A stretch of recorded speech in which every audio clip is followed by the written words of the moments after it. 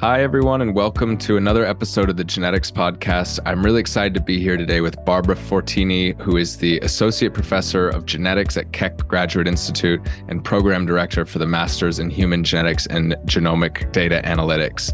She leads the Center for Training and Applied Genomics, and in her research career primarily focuses on the role of non-coding variation in colorectal cancer. So we're going to cover research today. We're going to cover what it's like to teach graduate students, master's level students in a very rapidly changing world of genomics and biodata. So Barbara, thank you so much. I really appreciate you taking the time today. Thank you for having me. I wonder if we could start with just a little bit of a whistle-stop tour of your career. How did you get into genomics in the first place? And what got you interested in this hybrid teaching and research career that you have today? Yeah, so I grew up actually in a very rural town, and my mother was involved in education and a teacher, so teaching is close to my heart.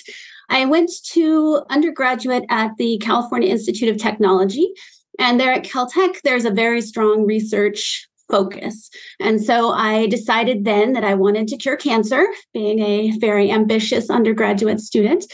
And I actually, as an undergrad, did not like genetics. It was a boring class, and I could not care less if the fly's eye was red or white or if their wing was curly. It wasn't until in my junior and senior level classes that I started to really come back to DNA and to genetics and how it had implications for human health. So then when I decided to go to grad school, I thought, okay, I'm going to focus on cancer. And so I did 2 years of graduate school at the University of Wisconsin. But then just because of life, I ended up needing to move back to Southern California. So I was back at Caltech for the rest of my PhD. And I worked with Dr. Judy Campbell, and we worked on DNA damage detection, DNA replication. So the very basic enzymes that make our DNA work. And I spent many years on one protein, and even on some years on just one mutation in that protein, trying to understand how this change would cause this enzyme to be less efficient at processing Okazaki fragments, and that would lead to a lifetime risk of cancer. And so that was a very classical genetics PhD. I did a lot of yeast work.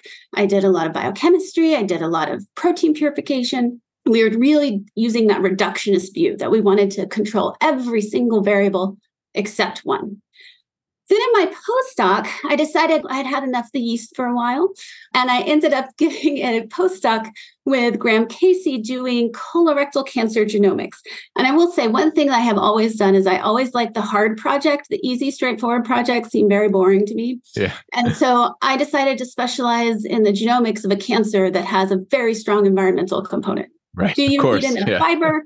Do you smoke? What kind of cured meats do you eat? Right. That controls a lot of our risk for colorectal cancer. But there is a genetic component. And so we can now, because of large population-based studies, start to put numbers on that. And the narrow sense heritability, for those of you who are really into the weeds, tells us that there's a big component of genetics that are not these familial high penetrant mutations, that it's all these contributions of small variants that kind of add up to risk in someone's entire genome. And so I got very interested in sort of switching completely from the spending 2 years on one variant to let's try to look at all the variants all at once. And we can do that with GWAS, genome-wide association studies. And there the statistics tell us, okay, some variants in this area are giving you a risk for cancer. And so I was brought in as, quote, the biologist in the group to tell people then, okay, why? What is going on? Because as people did these studies, they were a little shocked to find out it wasn't protein coding changes. It was not all these genes that we already knew were involved in colorectal cancer. These variants tend to be in our genetic control elements like enhancers and silencers and repressors. And so it's changing how the genome is read. And so that's what my research has specialized in, looking at how these non-coding variations change how our genes are expressed and how that change in not just one place, but in many different places add up to a lifetime risk of colon cancer. And so I guess you're looking at germline non-coding variants, Yes. Is that right? Rather than tumor drivers. And what are you finding in your research? How much of the component is down to monogenic drivers, for example, or near, and how much of it is the complex polygenic stuff that it sounds like you were alluding to a moment ago? Yeah. So in colon cancer, about 3 to 5% is this monogenic high penetrant syndromes like FAP or Lynch syndrome. The rest, which can, depending on the population and how the studies were done, we think it's anywhere between like 15 to 30% of your total genetic risk are these non-coding summative changes. And again, it's not one change, it's just which constellation of variants did you get put together in your genome that can either have a risk to colorectal cancer. And then some people get lucky, right? There are some people that have collections of variants that protect them from colon cancer, and they're not at as high a risk as the general population. And what are you learning about that interplay between the environment and genetics that you mentioned? Is it additive in the sense that you get genetic risk and then you smoke and eat things you're not supposed to, or there's some multiplications in there where particular genetic backgrounds interact with the environment in a way that isn't so good? The answer is yes to all of them. There are some loci where we can show what's called a G by E relationship, so a genotype by environment relationship. I was co-author on a paper that looked at some diet relationships. We knew, of course, diet has a big component in colon cancer risk, but there are some variants that make you more likely to have cancer if you eat a lot of cured meats, which makes me sad because I love a good cured meat. But there are also some where if you have this variant, you get higher protective benefits from eating a lot of fiber.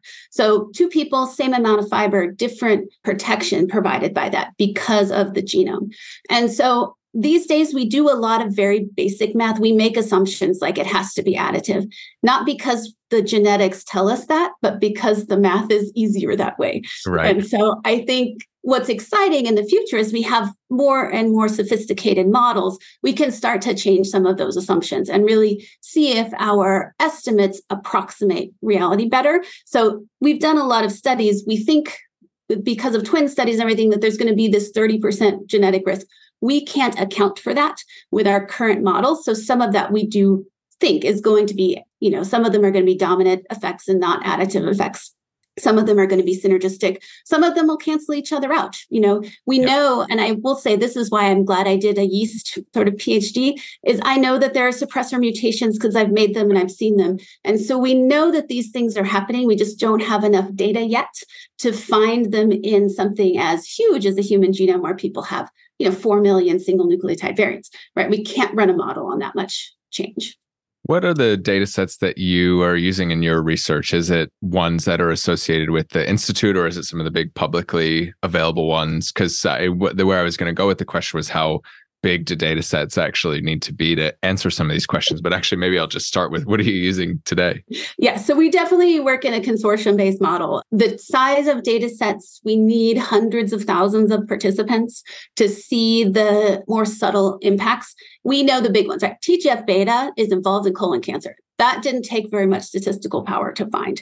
Yeah. But some of the smaller, more subtle changes, and especially ones in places we didn't know to look, take bigger data sets. And so if you want to have 200,000 cases and 200,000 controls, it has to be consortial.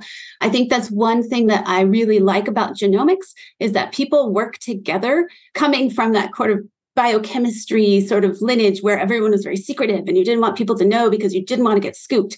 I think it really holds back science. If you know that you need to collaborate, people are much more open in what questions they're interested in, what trends they're seeing in their data. And so then you can put together bigger data sets. So when my postdoc, we used Game On Consortium. They're part of the OncoArray. The other big contributor to genome science also is the industry, right? We had a great relationship with Illumina to make a chip that was custom to do our studies so we could get good statistical power.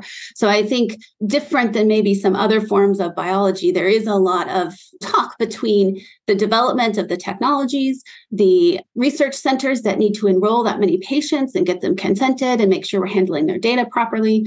And then in the lab side, once we have that data, so I don't actually work on the actual GWASs anymore. We look at those statistical relationships and then design experiments. So what I use a lot is EQTL data, so like from the GTEx consortium. So we want to know how variation links to changes in gene expression in specifically like parts of the colon. Your colon has very different gene expression throughout it. So your sigmoid colon is different than your transverse colon. And so the only way to do that is to collaborate because you need thousands of samples. Makes sense. And I guess the North Star for you and your research, are you trying to understand the fundamental biology by looking at these EQTLs and figure out what's going on. Maybe you can talk a little bit about, and I think you mentioned prior to us recording that you spend maybe 20-30% of your time on research. So we'll spend 20 to 30% of our time talking about that, and then we can talk about teaching. But I'm curious from what your focus is on.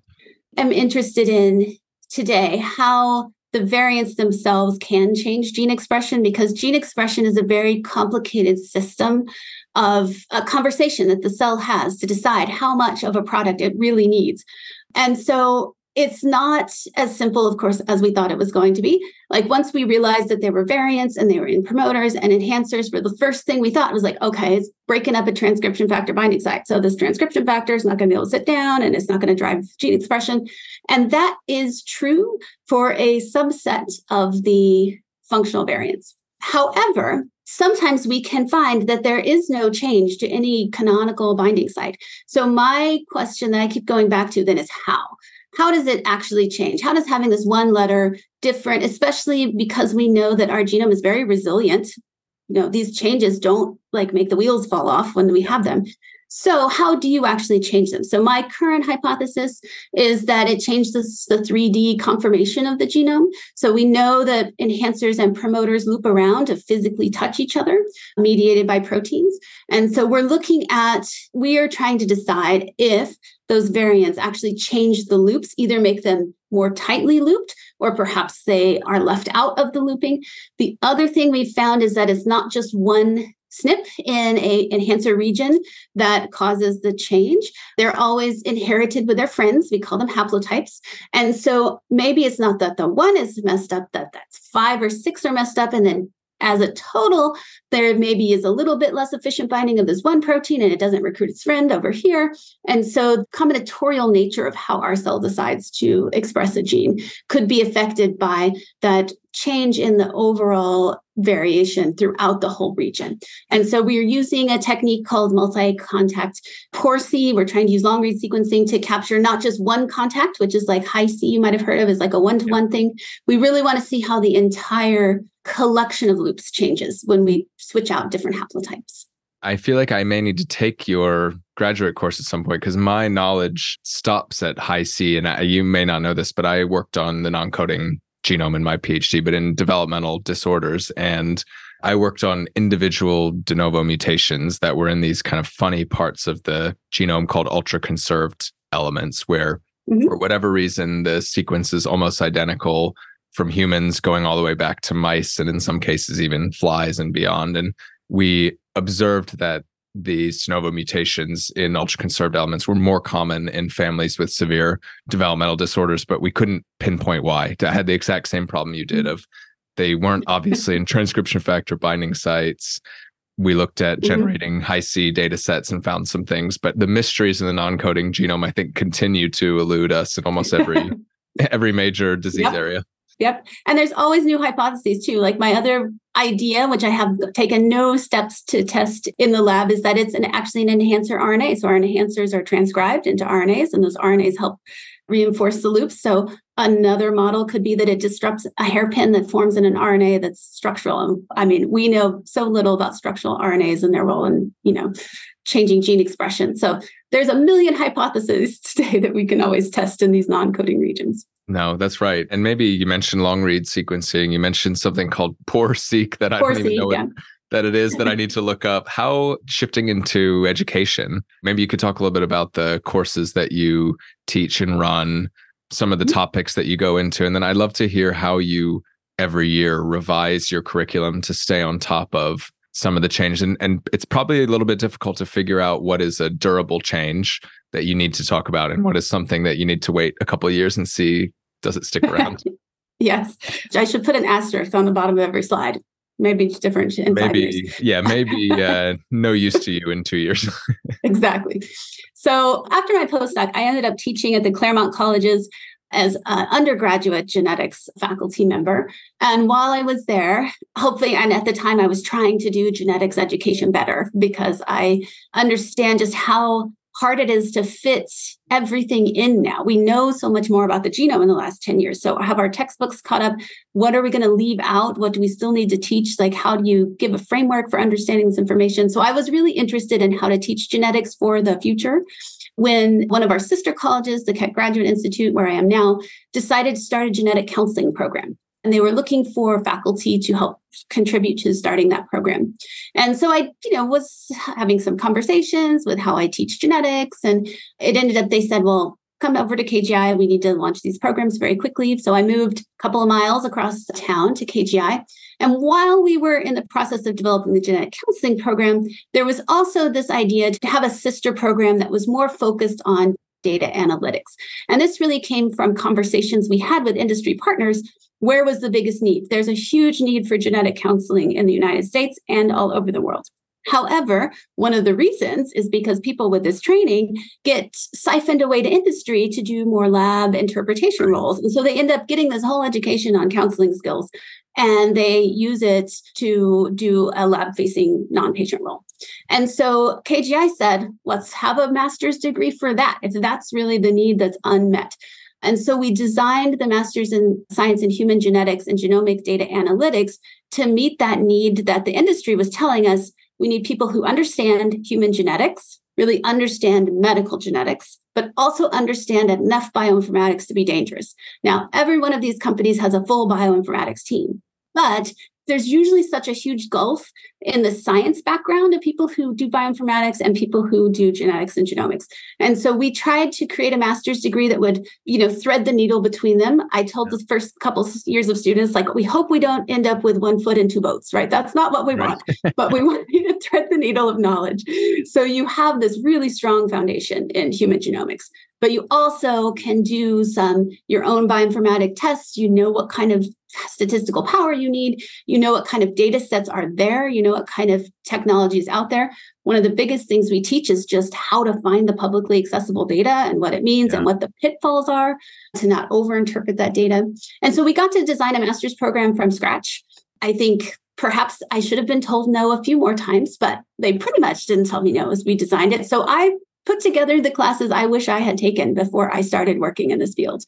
So I teach human molecular genetics for the fall of the first year, and they get molecular genetics because I think you have to really understand the biochemistry of what's going on before you can understand how that is manifest in the genome.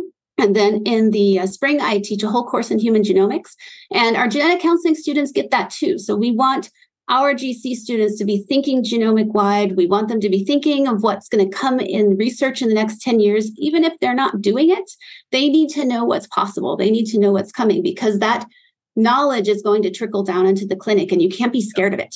You have to embrace the fact that it is a rapidly evolving field. In the second year, I teach functional genomics, and that's where we get to have fun. We really talk about research style genomics. They pick a region and have to make hypotheses and find publicly accessible data and try to prove their case where their variant is causing disease. And then we do data visualization. We also have ethics, and they take medical genetics, biochemical genetics. We want them to have a very well-rounded understanding of how the human genome works. And so teaching and keeping on top of things, it is quite crazy. I feel like I'm new to this role, but I've actually been here at KGI 6 years now. We've been teaching the program for 5 years. And this year was the one that I redid my video lectures. And it's amazing. I rewatched something that I personally recorded 5 years ago. So I will say at KGI, we use a flipped classroom model. So I record my lectures in advance, post them, and then in class, we just do activities where people work in groups and they have to interpret data. And I walk around and help them. And so I'm rewatching these videos and it's like, wow, have to cut out that whole section. Okay, we're going to re-record this section. We're going to update. There aren't really good textbooks right now for graduate level genomics. So I use a lot of like Nature Reviews Genetics. I try to get students to not be scared of the literature. We have a journal club, so they have to present a paper every week, and it can't be more than 3 years old. And so that really makes the students aware of the technologies and just the amount of information that is required to actually support a hypothesis today. And I still try to read a lot. I think that's one thing I like about teaching is it keeps you reading out of my field. I think that's the big difference. In your postdoc, you read every single paper that has to do with your project. Now, because I teach genetic counseling students, I've become an expertise in structural variation, and I have to have expertise in somatic curation in addition to germline curation. And so that has really helped me as a scientist think of new ideas and hypotheses I bring back to my work, because I do have to stay abreast of so many fields that our students might get a job in. I love the flipped classroom model. I only had in my undergraduate 2 classes that were like that, but I think it's really great. Why? I'm sure the science probably supports it. Why don't more schools do that? I will say it is more work. I think I was shocked that it took me so long to record a video lecture that I was happy with. Right. Might be I'm a little bit of a perfectionist, right? But I knew that like this is going to be used for not just one lecture, it's going to be used for years in this lecture. And so one 45-minute lecture takes 5-6 hours to record and produce and add the little animations and add, labels. And so there is benefit once you get it done. You can reuse it multiple times, but it also takes a lot of effort to make a great activity that really does hit those learning objectives. The one thing that KGI was great when I came here, there was so much faculty development around like how to convert standard lecture, which is what I did at the undergraduate colleges, with the exception of like 2 active learning days. So, I knew I should be doing it, but I wasn't going to convert a whole class. But here, once we were starting a new program and we really were starting from scratch, we decided like, okay, we're going to just take this on and do it. I did not sleep much that first semester. Some of the things were recorded perhaps too late at night, but now that I have it, it's just tweaking it a little bit each year. I think it really does help with accessibility. And that's something I'm also very passionate about for our students. We've had a student with deafness, and so all the videos had to be captioned. I don't know how I could have lectured live for that student, right? That's right. It would not have worked. We have students with learning disabilities where they like reading the transcript also. And just the ability to listen to it multiple times, especially for our students that came in from a different background. So we have some students who are directly out of undergrad, but we also have some that have worked for a while. We had one student who was a science teacher in high school for several years before she decided she wanted to do more science hands-on. And so for her, she had to stop and like go back and get background material a few times.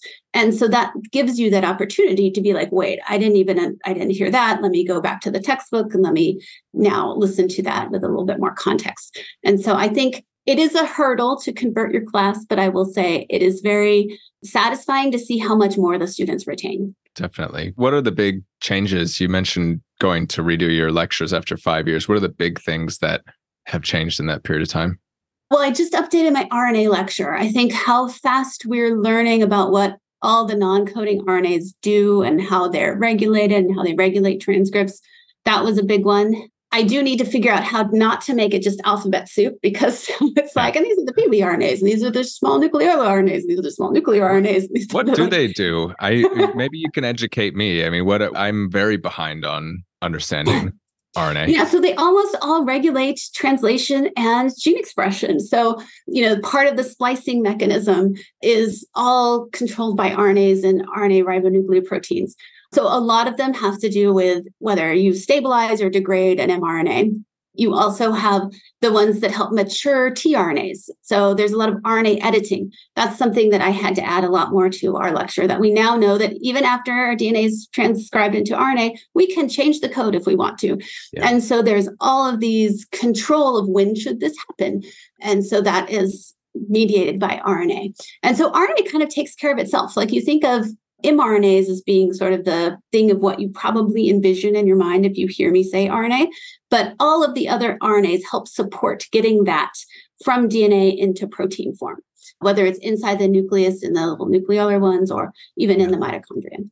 Interesting. What else are the big shifts been? What else? I think another thing I've also had to update a lot is our structural variation. Now that we have long read sequencing, we know a lot more about structural variation in humans and just how much there is, that I think perhaps in the past we might have overinterpreted when we discovered a structural variant, not knowing that all of us have a lot of structural variation. Right. I think the other thing is a lot of somatic changes to understand how even though you have perhaps a DNA change in the genome, is that actually being expressed in patients? And so now that there are these big studies looking at RNA-seq data matched up with the actual somatic variants in cancer, trying to use the RNA to really understand what is pathogenic and finding all these really interesting novel gene fusions, I think we thought might have been special cases or pretty uncommon. They're not. They're in a lot of patients, and they could be key cancer drivers. Yeah, that's a really interesting one. I remember when I was a PhD student, there were a couple of papers that came out around somatic mutations in cancer from some of the groups at the Sanger Institute where I was that blew my mind in terms of they almost found the exact opposite of what you'd expect, that your healthy eyelids were riddled with mutations, many of which were cancer drivers. And apparently it was absolutely fine. And now they're fine. I came across a paper not too long ago that looked at neurons and a number of neurodegenerative diseases, finding same kind of pattern of somatic mutations in places you wouldn't expect. So it seems like with every peel of the onion, there's more and more complexity. It's never as simple as we think. And our genome is resilient. I mean, I think when I came in, I starting in this DNA damage background and really working on all the ways that things could go wrong, I think I felt like if I found one variant, it was definitely going to be pathogenic. And what I think the real story is that our genome can tolerate change. It can figure out how to work with it. So this gene copy is now messed up. Okay, we'll just not express from this one. We'll use the other one. Like, it is amazing that it works for us in all of our different cells, right? And all the different gene expression patterns it needs to manifest. The genome can pretty much hang in there through all of its environmental damage, all of the things we do to our bodies. Like, amazing. It will be there for us. So your students in the analytics course, for example, where do they typically end up? How many go into academic research? How many are in pharma and biotech? How many go and work in healthcare? I'm curious what that rough split looks like. So we've had several graduating classes now. Still about half of them choose to work as clinical variant interpretation scientists. So they look at sequencing data from patients and try to see if any of the variation can explain the phenotypes that are seen. So from there, about half of them work at specialized medical centers. So either cancer hospitals or at children's hospitals where we're doing the most sequencing and have the most in-house teams. The other half work for companies that do it as fee-for-service. So Natera, Genomenon, Invitae. These are companies where physicians from all over the world mail samples and they mail back reports. Recently, though, we've had more students going towards the pharma route. So from our last graduating class, we had several that are interested in using genetic data for better treatments and drug development. So we have some people working in usually the computational biology groups at large pharma companies, or even a couple of startups that are still trying to launch a couple products. We do have some students who have decided to go on to other degrees, which I'm 100% in support of. We have one who will graduate as a medical doctor very soon. And I really want more doctors to understand genomics. It's a bit scary how little, being that how much genetic medicine is coming. So we have one MD, we have one person who decided after coming in very much thinking they were going to go the variant interpretation route, loved bioinformatics, is getting a PhD in bioinformatics now. And then we have one person who got very interested in disparities in healthcare and access, and so is now a policy analyst. And so that's kind of a split role. So half the time she does interpretation, but the other side, she's a policy analyst. And I love that because I think we need people who understand these technologies to advocate for reimbursement, for just rollout in different healthcare systems. There are a lot of things we can do, and we just don't do at scale because the infrastructure isn't ready.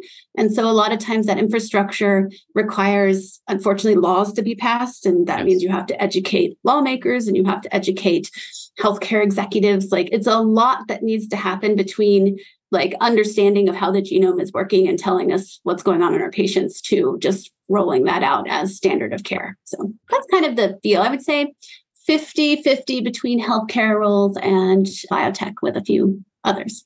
Interesting. You went there already. So I was going to ask about doctors. In my day job at Sana, we run a lot of large-scale genetic testing programs that are both direct to patient and to healthcare providers. And one of the biggest challenges or tailwinds, I guess, in these programs is whether or not the doctors are really comfortable with genetic. There's a lot of good reasons genetic tests aren't ordered, like if it's not a clinical, if there's no clinical outcome that's going to directly happen, if there are insurance considerations. But then there are a lot of barriers that are more about, I don't know how to interpret it, and I don't have counseling resource at my institute, for example. How do you think about solving what I think is a pretty massive problem of re-educating an entire generation of doctors that didn't learn about these things in med school, and whether or not they're interested in them, the access to good teaching may not be possible for a lot of people. How do you think about that? It is a challenge. We do have some of our healthcare partners, like at Rady Children's Hospital, that do a lot for physician education and running workshops. And I think one thing that has helped a lot is there's now a lot of publications showing the clinical utility. I think for a while, there was this thought like, okay, yes, you have a few patients where this worked, but these are going to be the zebras, right? Not the horses. And we all have to do with the horses and not the zebras. And so by publishing big studies like the Rady Children's study, which showed, 40%, they could do molecular diagnosis or genetic diagnosis in 40% of these critically ill newborns, and they could save money, that got people's attention. But it is still a question of on a one-to-one doctor relationship to convince them that, A, it's not scary, you can learn this. You probably already know enough context to really understand this. But yes, you might have to do something different. I think that is hard to say to someone who's been trained in all of these diagnostic sort of flow charts that no, we have one test that's going to just supersede what you've been doing and you've developed and all of your intuition because this is going to be right.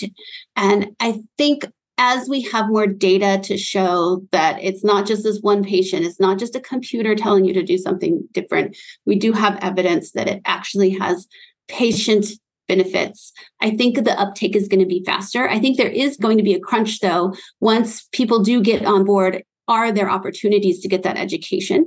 And I will say that the pathologists in the United States have been really on the forefront of this. I have several friends who are molecular pathologists. And so I think from their side, they're ready and they've been ramping up education for a while. For other specialties, I am a bit worried. But there are other specialties that are picking up the pace. So the nursing profession has been very early to embrace genetic education in their training programs. And so I think that it's not just the doctors, it's like everyone in the healthcare system really needs to get up to speed. But the other thing that's helping is just public interest. If every dinner, holiday conversation is like, who did the 23andMe test, right? It's starting to put genetics just back in the public sphere. And that, I think, students in high school right now are getting a lot of genetics. Like the AP biology curriculum has what we used to teach as undergrads, like in upper division courses. And young people are really interested in it. So I think there's going to be a bit of a lagging wave, but at the same time, you just can't avoid the impact that it's having. And I think even doctors who are overwhelmed and intimidated, they want to help their patients. So they're going to learn it. My last question for you here, just because we're running out of time, I think students are often a window into our future. Like what they're interested in is going to be the next wave in many cases. I'm curious of all the things you teach in is it 2-year program? It's a 2-year program, yeah. What are the one or two things that you see really lights people's eyes up, they get most excited about if you had to pick? I would say the ability to diagnose rare disease in infants really gets people fired up. I think we do talk a lot about the rare disease odyssey because a lot of these are genetic conditions, not all of them, but a lot. And the average diagnostic odyssey in the United States is 5 to 7 years. And so that's 5 to 7 years of doctor's appointments and treatments that don't work. And I think that bothers people, especially when you see pictures of sick kids. And the fact that you can do a test and within 24 hours have a completely fully interpreted genome and make a difference in treatment, and that saves someone who would not have survived their first month of life, like that gets people excited. I think the other thing that gets the students fired up, not in the positive way though, is the real disparities in the data sets that we use to make genetic and genomic discoveries. They are very interested in diversity and equity. And so the fact that we haven't yet had samples from diverse genomes in all of our studies, like that gets them really fired up. And I think it's going to be the change that really makes us as a field pay attention, not just to check a box, but to actually include people from a variety of backgrounds. And that is going to give us better science, right? It's going to help those populations reap the benefits of the genetics revolution. And at the same time, we can't do it without everyone participating. And so that is one thing that I think the students are very aware of, and they very much want to make sure that we do it better in the future. Amazing. What a great note to end on. And by the way, I met a group of your students there was an Illumina conference in San Diego, and I met a number of them, and they were all very, very smart and very interesting to talk to. So you clearly have done a good job both picking them and teaching them through the program. Thank you. They're a great group. I will say it makes me happy to come in and teach them because it's so exciting. Graduate level education, everyone's there because they care about this and they want this to be their career and passion. And so it helps remind me why I was so passionate about the field to begin with. Definitely. We'll close on that note. And I'd just like to say, first of all, thank you, Barbara, so much for taking the time to do this. I really appreciate it. Oh, thank you. It was a great conversation. Great. And thank you, everybody, as always, for listening. If you have any guest ideas, feedback, or you'd like to get in touch with us, then you can reach us at podcast@sanogenetics.com. Thanks so much, and we'll see you next time.